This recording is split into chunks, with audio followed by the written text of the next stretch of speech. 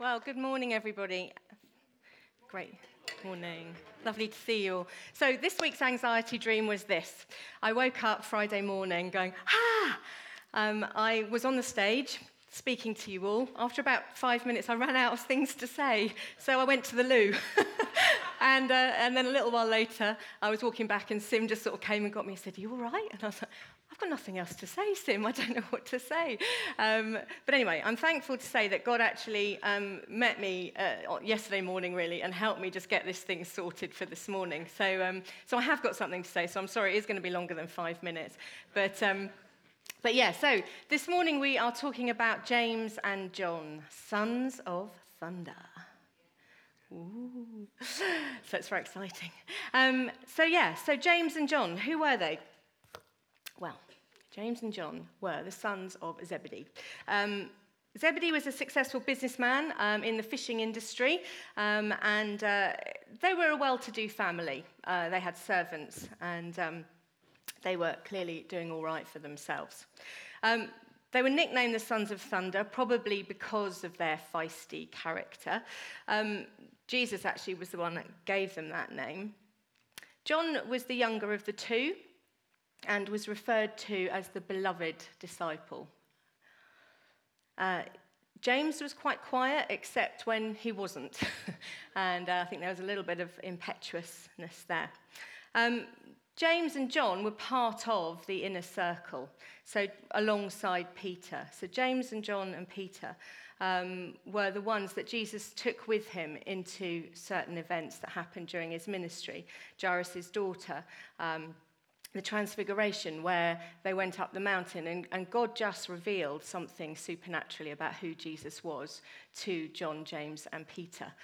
All part of this sort of emerging revelation, really, this idea that this person, Jesus, was different. There was something different about him, and there was something very special. And so James and John and Peter were really the ones that were being entrusted with this revelation, alongside the other disciples, but clearly they were a little bit special in some way. They were also there when Jesus was in agony in the Garden of Gethsemane before his death. So they were with Jesus at that very vulnerable time in his ministry and in his life. So, our top trumps. I don't know if Hannah filled these in actually for me in the end, because I'm such a noob. Oh, she did. Bless her. I couldn't work out how to get the information onto the card. Oh, I did all the slides myself. Anyway, so James, anger, 99 out of 100. Attendance, 100%. He was there. He was alongside Jesus. Sibling love, 50%. They kind of, got on all right, and they were called the Son of Thunder. And John, anger, 99 out of 100, pretty high on the scale there. Again, his attendance, 100%. He was there with Jesus. They were alongside him. They were faithful. And sibling love, 50%. They probably had their times of falling out. And Sons of Thunder, I imagine there were some interesting dynamics in the household with those guys. They were bold. I would say they were probably quite entitled as well.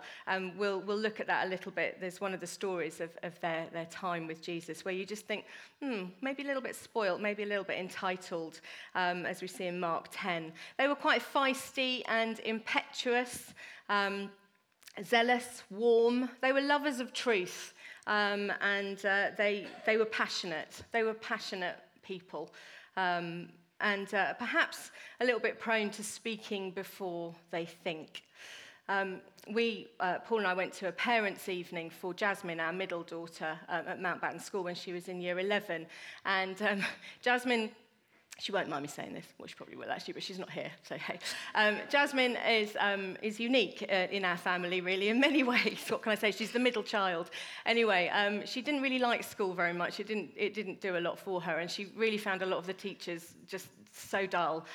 Sorry, teachers, but she just found it all very difficult. Anyway, we were all suited and booted because we'd just come from school where we work, and we got to the English teacher who Jasmine really didn't have a great relationship with, and the English teacher sort of looked up at us as we arrived with Jasmine next to us, and she went, "Oh, I wasn't expecting that," and then looked down, and Paul and I kind of looked at each other as if to say, oh, okay, did she really mean to say that out loud? So obviously she had an impression of what Jasmine's parents were going to look like, and it was not the suited and booted, come from school, professional kind of couple, whatever we look like, I don't know. So that was quite funny. So she sort of said that, and then she kind of looked down and just say, oh no, did I really just say that out loud? But it was So yeah, perhaps James and John were a little bit like that, a little bit sort of speaking before they think. So let's read of their call, of where we first see them mentioned. I'll read it off the screen. So Matthew 4, walking along the beach of Lake Galilee, Jesus saw two brothers, Simon, later called Peter, and Andrew. They were fishing, throwing their nets into the lake. It was their regular work. Jesus said to them, "Come with me, I'll make a new kind of fisherman out of you, and I'll show you how to catch men and women instead of perch and bass." They didn't ask questions, but simply dropped their nets and followed. A short distance down the beach, they came upon another pair of brothers, James and John, Zebedee's sons. These two were sitting in a boat with their father, Zebedee, mending their fish nets. Jesus made the same offer to them, and they were just as quick to follow, abandoning boat and father. From there, he went all over Galilee. He used synagogues for meeting places and taught people the truth of God. God's kingdom was his theme. That beginning right now, they were under God's government, a good government. He also healed people of their diseases and of the bad effects of their bad lives. I like that, the bad effects of their bad lives. So, what do we learn about James and John as we're thinking about adventure? What do we learn about them and their adventure with Jesus? And what can we learn from them in terms of how we can be living our lives and this adventure, and as we go into this year of adventure that we're talking about? I think the first thing to say is that they obeyed. They obeyed. Can we have the next slide, Aaron? Can we have the next slide, Aaron? That's it, there we are. This is a lovely picture. Isn't it beautiful? Aren't they young? This is Paul and I 27 years ago nearly. May 1990. 27 years ago, I was sold into marriage because my family were very poor and Paul was from the kingdom of Watfordodium and it was very rich. No. Anyway, we got married. And on the day we got married, I promised to obey Paul. Now, obedience isn't a very fashionable thing these days. And when I said I was going to promise to obey Paul, people were quite surprised by that because, my generation were emerging as a generation of women who perhaps were not going to say things like that, perhaps not promise to obey. And I think obedience is a difficult thing to talk about in this day and age because often it's associated with power and abuse. And often obedience is not something that is used well. And I don't believe that's what true obedience is all about. It's become tainted, and therefore it's seen as negative. In our relationship, I would never, ever have promised to obey Paul if I had thought that he didn't have my interests before his own. And I would never have promised to obey Paul if I didn't 100% trust him and trust that he had my best interests at heart. Because actually we're a team. And my obeying him, well, I haven't actually, have I? Probably, ever since I made the promise, to be fair. You could talk to Paul about it.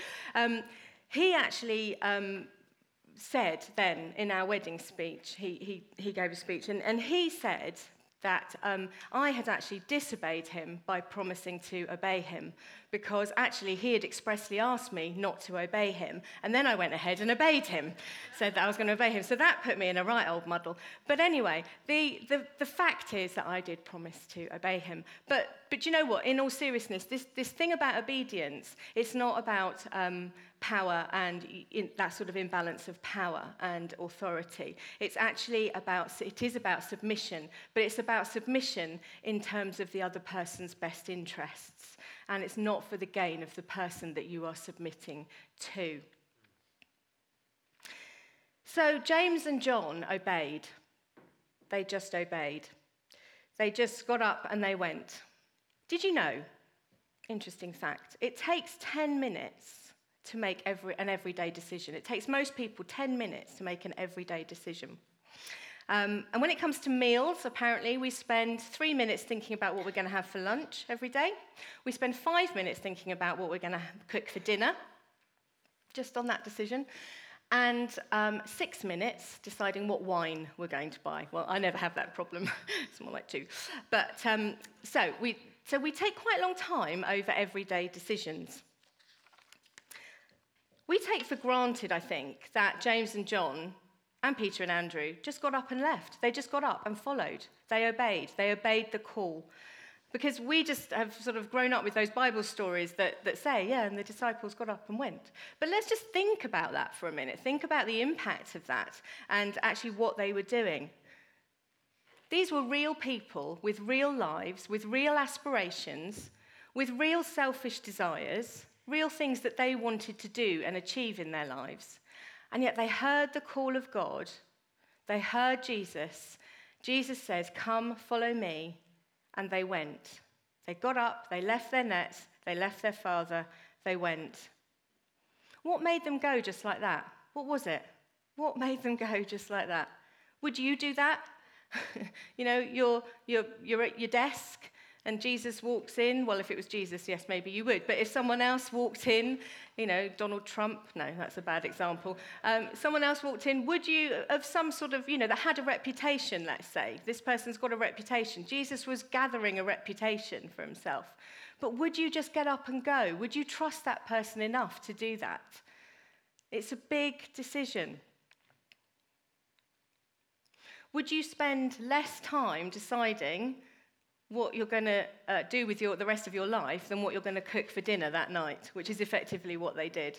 Although I guess their decision was quite clear because it probably would have been fish for them. But, would you spend less time saying, yeah, I'm going to go and give up my life to this person than actually what you're going to eat for dinner that night? So accepting that call for James and John appears instant. It was a major decision in their life, and it was life-changing. Why did they go?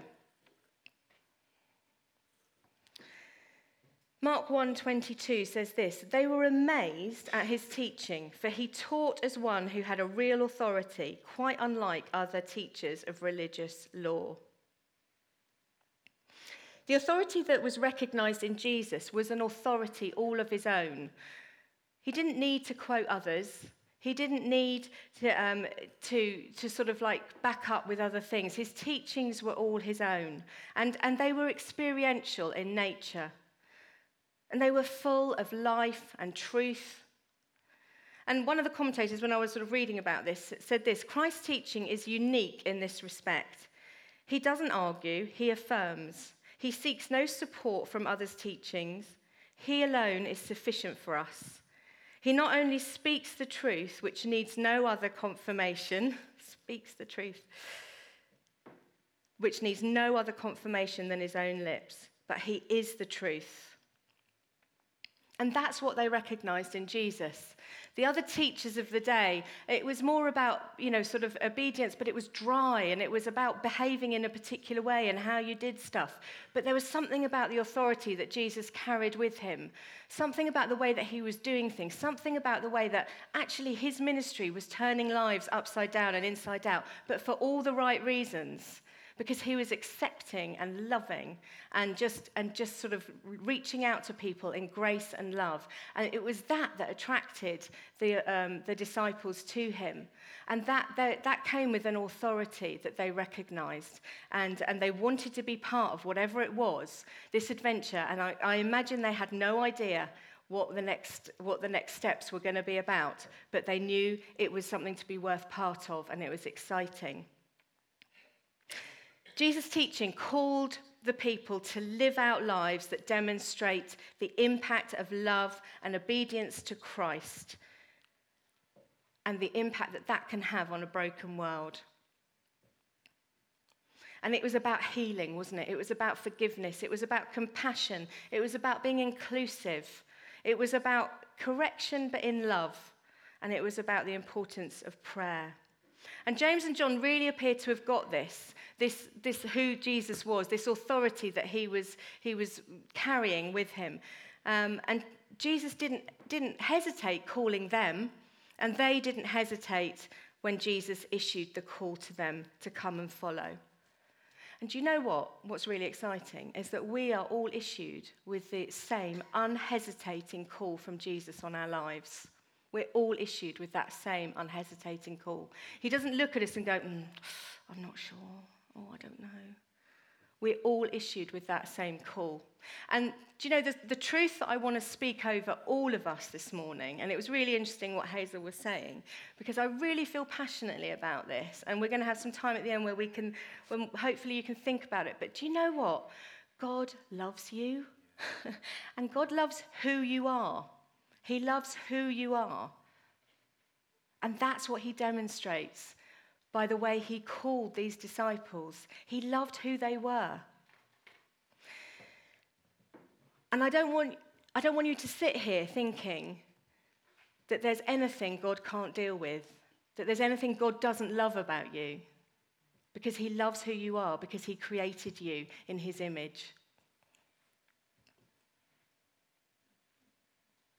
So to what extent are we called? Do we feel that we are accepted by Jesus? To what extent do we understand that we are accepted?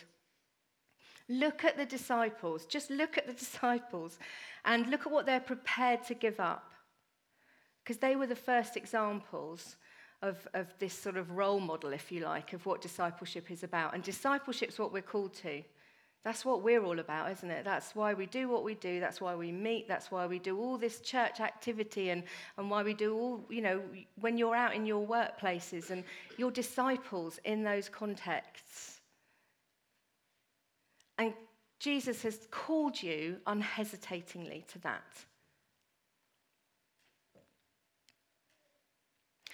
James and John's adventure began with a very straightforward yes. And off they went. They left their dad, they left their business, and off they went. What would it take for you or I to follow with such freedom and abandon?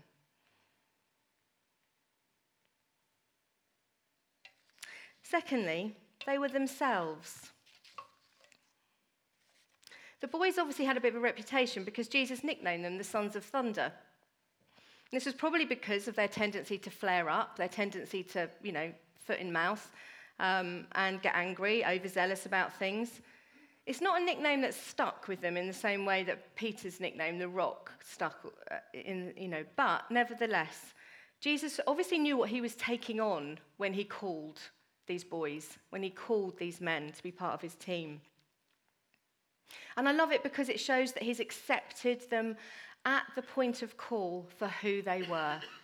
For who they were. He didn't stick a load of conditions on them following him. He didn't say, right, well, if you're going to follow me, then you need to do X, Y, and Z. He didn't do that. He just said, come follow me. And they followed him. We overcomplicate it, don't we, sometimes? We really do. We really do. We could just go into our workplaces and just issue that call to people. See what happens.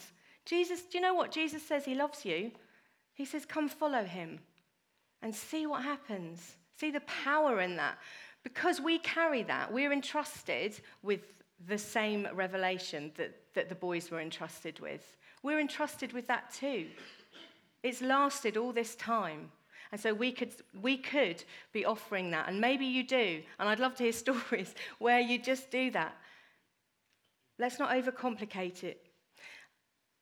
Jesus accepted them at the point of call for who they were. And actually, I think he had a bit of fun with it as well because he called them the Sons of Thunder. He kind of knew what he was taking on. I imagine them as lovable rogues, really. When they're just sort of overexcited puppies. When you first get a puppy and it all starts off all right, you playing with them, and then it just goes a little bit over the top, and you're just like, right, calm down now, come on. And I imagine James and John would have been a little bit like that at times, overexcited puppies. But they were so enthusiastic and passionate about Jesus and passionate about truth. They didn't understand it all. They didn't get it all, and they got it wrong. but they were themselves, and that didn't stop them expressing who they were. It didn't stop them using that passion and that zeal and that using who they were in order to be Jesus' disciples.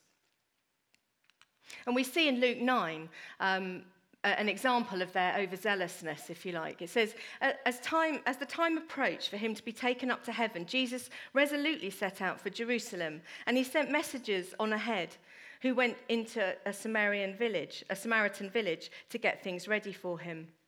But the people there did not welcome him, because he was heading for Jerusalem. When the disciples, James and John, saw this, they asked, "Lord, do you want us to call down fire from heaven and destroy them all?" Really? You can just imagine Jesus, can't you? Really? Okay. You've been with me all this time. You think that's the way I operate.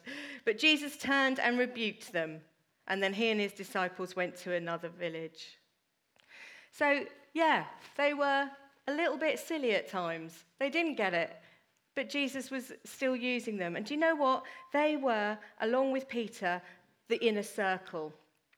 They were the only ones allowed to witness the healing of Jairus' daughter. The only ones that were there at the transfiguration. The only ones that were actually there when Jesus was probably at one of his most vulnerable points, when he was in agony in the garden.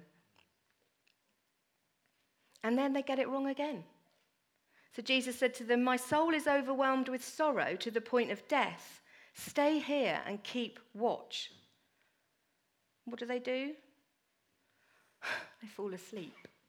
I like to think that if I was entrusted with my best friend's vulnerability in the way that they were, people, we don't allow each other to see our vulnerability, and I've talked about vulnerability before. We don't allow each other to see our vulnerabilities, do we? We really don't. We like to keep it close. We like to pretend that everything's okay. Here Jesus was with his three, the inner circle, if you like, showing them, declaring to them, letting them see the agony he was in, the utter desperation and agony that he was in. I'd like to think if that was me, I'd be trying to fix it. I would be on guard. I'd be there. I'd be watching. I'd be kind of like praying. I'd like to think that, I would be trying to do something positive in that situation. But no, these three, bless them, they fall asleep. And then not only do they fall asleep once, they fall asleep twice. And it says in Mark 14, they didn't know what to say to Jesus. Well, I should think not. When he came back and says, "Why have you fallen asleep again?" They didn't know what to say to him. So the relationship was, they let him down. They let him down. But Jesus had them as part of his inner circle. He loved them for who they were, and he accepted them as they were. And he continues to entrust them with the revelation of Christ, with the truth. That's massive, isn't it? And that's massive because that revelation was just being revealed. It was being revealed gradually. And it was new. It was new to the earth. It wasn't what they were expecting. But Jesus continues to entrust this revelation to his disciples who had all sorts of issues going on, who really were struggling. So there's a challenge for you and me. How often have you said to God, "I'm just not up to this call," or "I'm not good enough. I'm not like him or her, so therefore I can't"? How often have you said that? Do you know what? Those are all lies. They're all lies. Just look at the disciples more closely. Look at the disciples more closely and be encouraged. I believe the disciples' weaknesses were also their greatest strengths. I think their weaknesses were also their greatest strengths in so many ways. And that's surely what God does in our lives, isn't it? He uses who we are, and he uses what we have, and he transforms us by the renewing of our minds. But he uses who we are and what we have, and he transforms by the renewing of our minds, by walking alongside him, day in, day out, being entrusted with the revelation of who he is and the way he wants to impact and affect this world.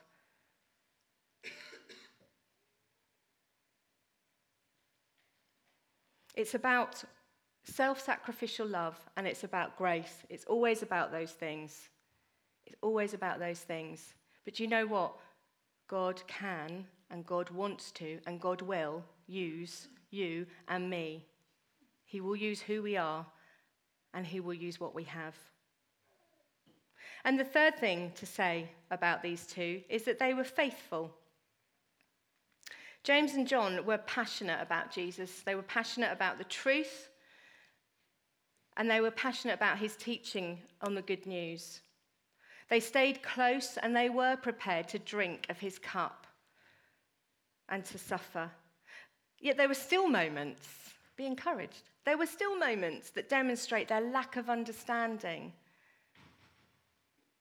And there's in Matthew 20:23, where their mum comes and with them and says to Jesus, and it says in one version, it says that they ask Jesus to do whatever they want. And basically their mum comes and says, Jesus, let my sons sit one on your right hand and one on your left hand side. And Jesus said to them, you don't know what you're asking. Can you drink the cup I am going to drink? We can, they answered. Jesus said to them, you will indeed drink from my cup, but to sit at my right or left is not for me to grant. These places belong to those for whom they have been prepared for by my Father. They're on this adventure with Jesus, and yet they don't really know what the rules are, do they? They're learning along the way what the rules are to this great adventure. And they're making mistakes. But do you know what? They're not afraid to ask questions. They're not afraid to do that. They're not afraid to go with their crazy ideas. They're prepared to do that and perhaps to be vulnerable. And I think what this shows is that, they were faithful and they were prepared. They were prepared to be faithful to Jesus no matter what. It must have been really embarrassing to be told, actually, no, you can't sit at my right and my left. John felt he was the beloved one. They must have, there's a sort of sense of entitlement there, isn't there? That's what I was saying at the beginning. I wonder if there's a sense of entitlement. Maybe they're a little bit spoilt. They came from a wealthy family. Maybe they'd always had what they always wanted. And actually they were being told here, no, you can't. This isn't my decision. But you will be suffering the cup, drinking the cup of suffering that I am going to be drinking. And do you know what? They stayed. There was no reward in terms of the seating plan in heaven. There was no reward in terms of what they were going to be guaranteed. But they didn't walk away. They stayed. They were faithful. So not only were they not promised any status, they agreed to drink from the cup that Jesus was going to drink from, the cup of suffering. I think, if I was them, I might have wished that my mum had kept her mouth shut and not asked the question. Because they're not coming off great, are they? It's not a great deal at the end of the day. No, you can't sit at my left and my right, and actually you're both going to suffer. Really, Mum, did you have to ask that question? It's mad, isn't it? But they were faithful. Their ministry continues to grow, and throughout Acts we see that James and John continued in their faithful service, preaching the good news, full of zeal, boldness, and courage. And James's zeal is thought to be the thing that actually ended up with him, the reason why he was martyred. He was martyred by Herod, and it's thought that because of his zeal, that's what attracted Herod to him to sort of basically, take his head off. And he was martyred 14 years after this story. He was the first of the disciples to be martyred. But he was faithful, and he was zealous, and he was bold. And he did indeed pay the ultimate price and drink from the cup. And then in Acts, we see how John and then Peter were entrusted with the crazy. Last week, Sim talked about us making space for the crazy. If you haven't listened to last week's, listen to it. It's great. And and he talked about making space for the crazy. Well, here we see Peter and John going about their ministry, entrusted with the crazy. It was pretty crazy what they were getting up to. Two ordinary men, all their faults and flaws, in all their humanity, but empowered by the Holy Spirit, entrusted with the crazy. Acts 4 says this, "Then Peter, filled with the Holy Spirit, said to them, 'Rulers and elders of the people, if we are being called to account today for an act of kindness shown to a man who was lame and are being asked now how he was healed, then know this, you and all the people of Israel, it is by the name of Jesus Christ of Nazareth, whom you crucified, but whom God raised from the dead, that this man stands before you healed. Jesus is the stone you builders rejected, which has now become the cornerstone. Salvation is found in no one else, for there is no other name under heaven given to mankind by which we must be saved.' When they saw," that's the Sanhedrin, "the courage of Peter and John, and realized that they were unschooled, ordinary men, they were astonished, and they took note that these men had been with Jesus. But since they could see the man who had been healed standing right there with them, there was nothing they could say. So they ordered them to withdraw from the Sanhedrin, and then conferred together." You see, they're creating confusion. There's amazing confusion and chaos going on. The crazy is happening all around them. "What are we going to do with these men?" they asked. "Everyone living in Jerusalem knows they have performed a notable sign, and we cannot deny it." The crazy, I'm going to call that. "But to stop this thing," the crazy, "from spreading any further among the people, we must warn them to speak no longer to anyone in his name." Then they called them in again and commanded them not to speak or teach at all in the name of Jesus. But Peter and John replied, "Which is right in God's eyes? To listen to you or to him? You be the judges. As for us, we cannot help speaking about what we have seen and heard." They're living the crazy. After further threats, they let them go. They couldn't decide how to punish them because all the people were praising God for what had happened. For the man who was miraculously healed was over 40 years old. I imagine that means he was quite old. I'm feeling quite old myself right now. But anyway, it's just this crazy chaos going on. And Peter and John and James, they were entrusted with this chaos, entrusted with this crazy. They were turning things upside down. They were doing things in the name of Jesus. Jesus was just meeting people in miraculous ways and doing incredible things. And they weren't being afraid. As for us, we cannot help speaking about what we've seen and heard. As we go into our year of adventure, as we think about our building, it is crazy. It is crazy. As Sim said last week, it's crazy because there's no money, there's no building, there's no land. But as for me, I'm not going to stop speaking about it because I believe God's in it. And if I believe God's in it, and if I believe God's part of this, I may not know exactly what the next step is, but there's something. So let's keep speaking about it. Let's keep praying about it. Let's keep standing up for what we know to be truth. So their ministry continues to cause turmoil for the establishment. They've grown in authority and in understanding. They're faithful and they're non-compromising.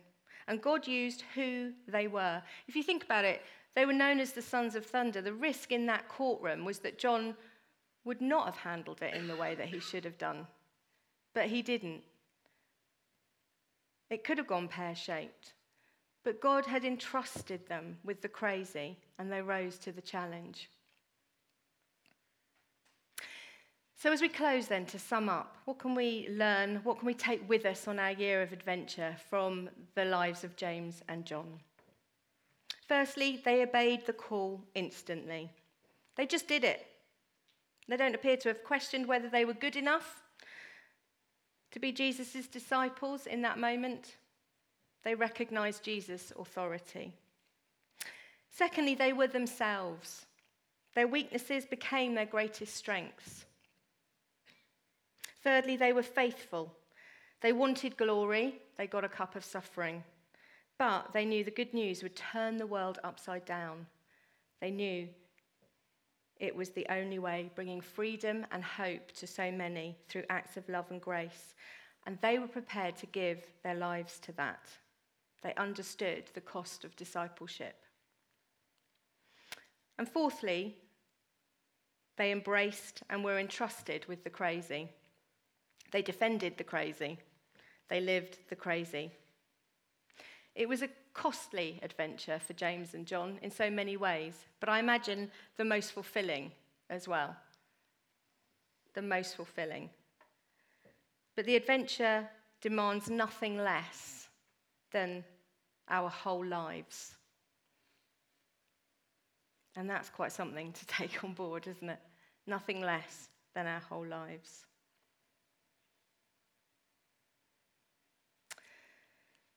I just want, as we close, and is Hannah back in? Yeah, so if the band come up, just got a few questions to put on the screen, really, in response. And the band are going to come up and play. But I've just got these questions that I think are important for us to consider as we look at the lives of the disciples, and these two in particular.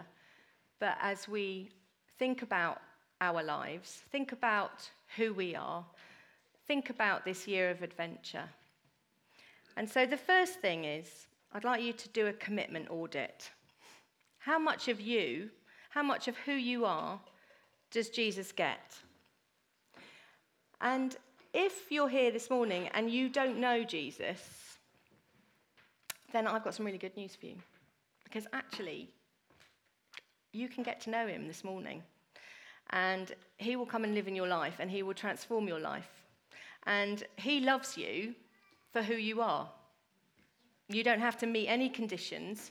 You don't have to look a particular way. You don't have to wear white trainers like we all seem to be this morning on the stage. You don't have to do anything. He will just take you. And he will turn your life upside down, but in a really great way, in a really exciting way. If you do know Jesus and you have held things back and you've said, you're not going to have that bit, I'm a bit ashamed about that bit, and I'm not sure about that bit, then do you know what? Forget all that. Forget it. Let's get it all out. Let's get it all on the table, give it to him, and let him love you for who you are. Just let him love you. That's all you've got to do, is let him love you. So do a commitment audit. How much of you does Jesus get? How much of me does Jesus get? What self-limiting beliefs do you hold that hold you back? What don't you believe God can use in you? What don't you want God to see? Look at the sons of thunder. Jesus loved them for who they were. He saw it all. He saw it all. There's nothing you can hide from him. And how's God challenging you to embrace the crazy? Maybe there's a decision that you've got to make that you're just teetering on the edge of, and you think, this is mental. In the world's eyes, this is crazy. But maybe God is really prompting you to make that decision and to do that crazy thing that makes no sense in sort of, our dinner party circles, or in, when you're talking to your friends at the school gate, whatever it is. So how is God challenging you to embrace the crazy? Because do you know what? He's entrusted us with the crazy. He has entrusted us with this good news. He's entrusted us with this incredible, incredible message, this transforming message. He's done that through the power of his Holy Spirit. We know it, don't we? We know what it is we're about. If we're Christians, and if we've been Christians for a while, we know what we're about. But allow God to move in a crazy way in your life. Allow God to, by the power of his Spirit, to work through you for the sake of those around you. Allow him to do that. He wants to do it. He wants us to touch the lives of the people around us because he wants to touch those lives. And we're the best vehicle for that. So what's God challenging you to do to embrace the crazy? He's entrusted you with it. He's done it already. You don't have to qualify. You just need to trust him back.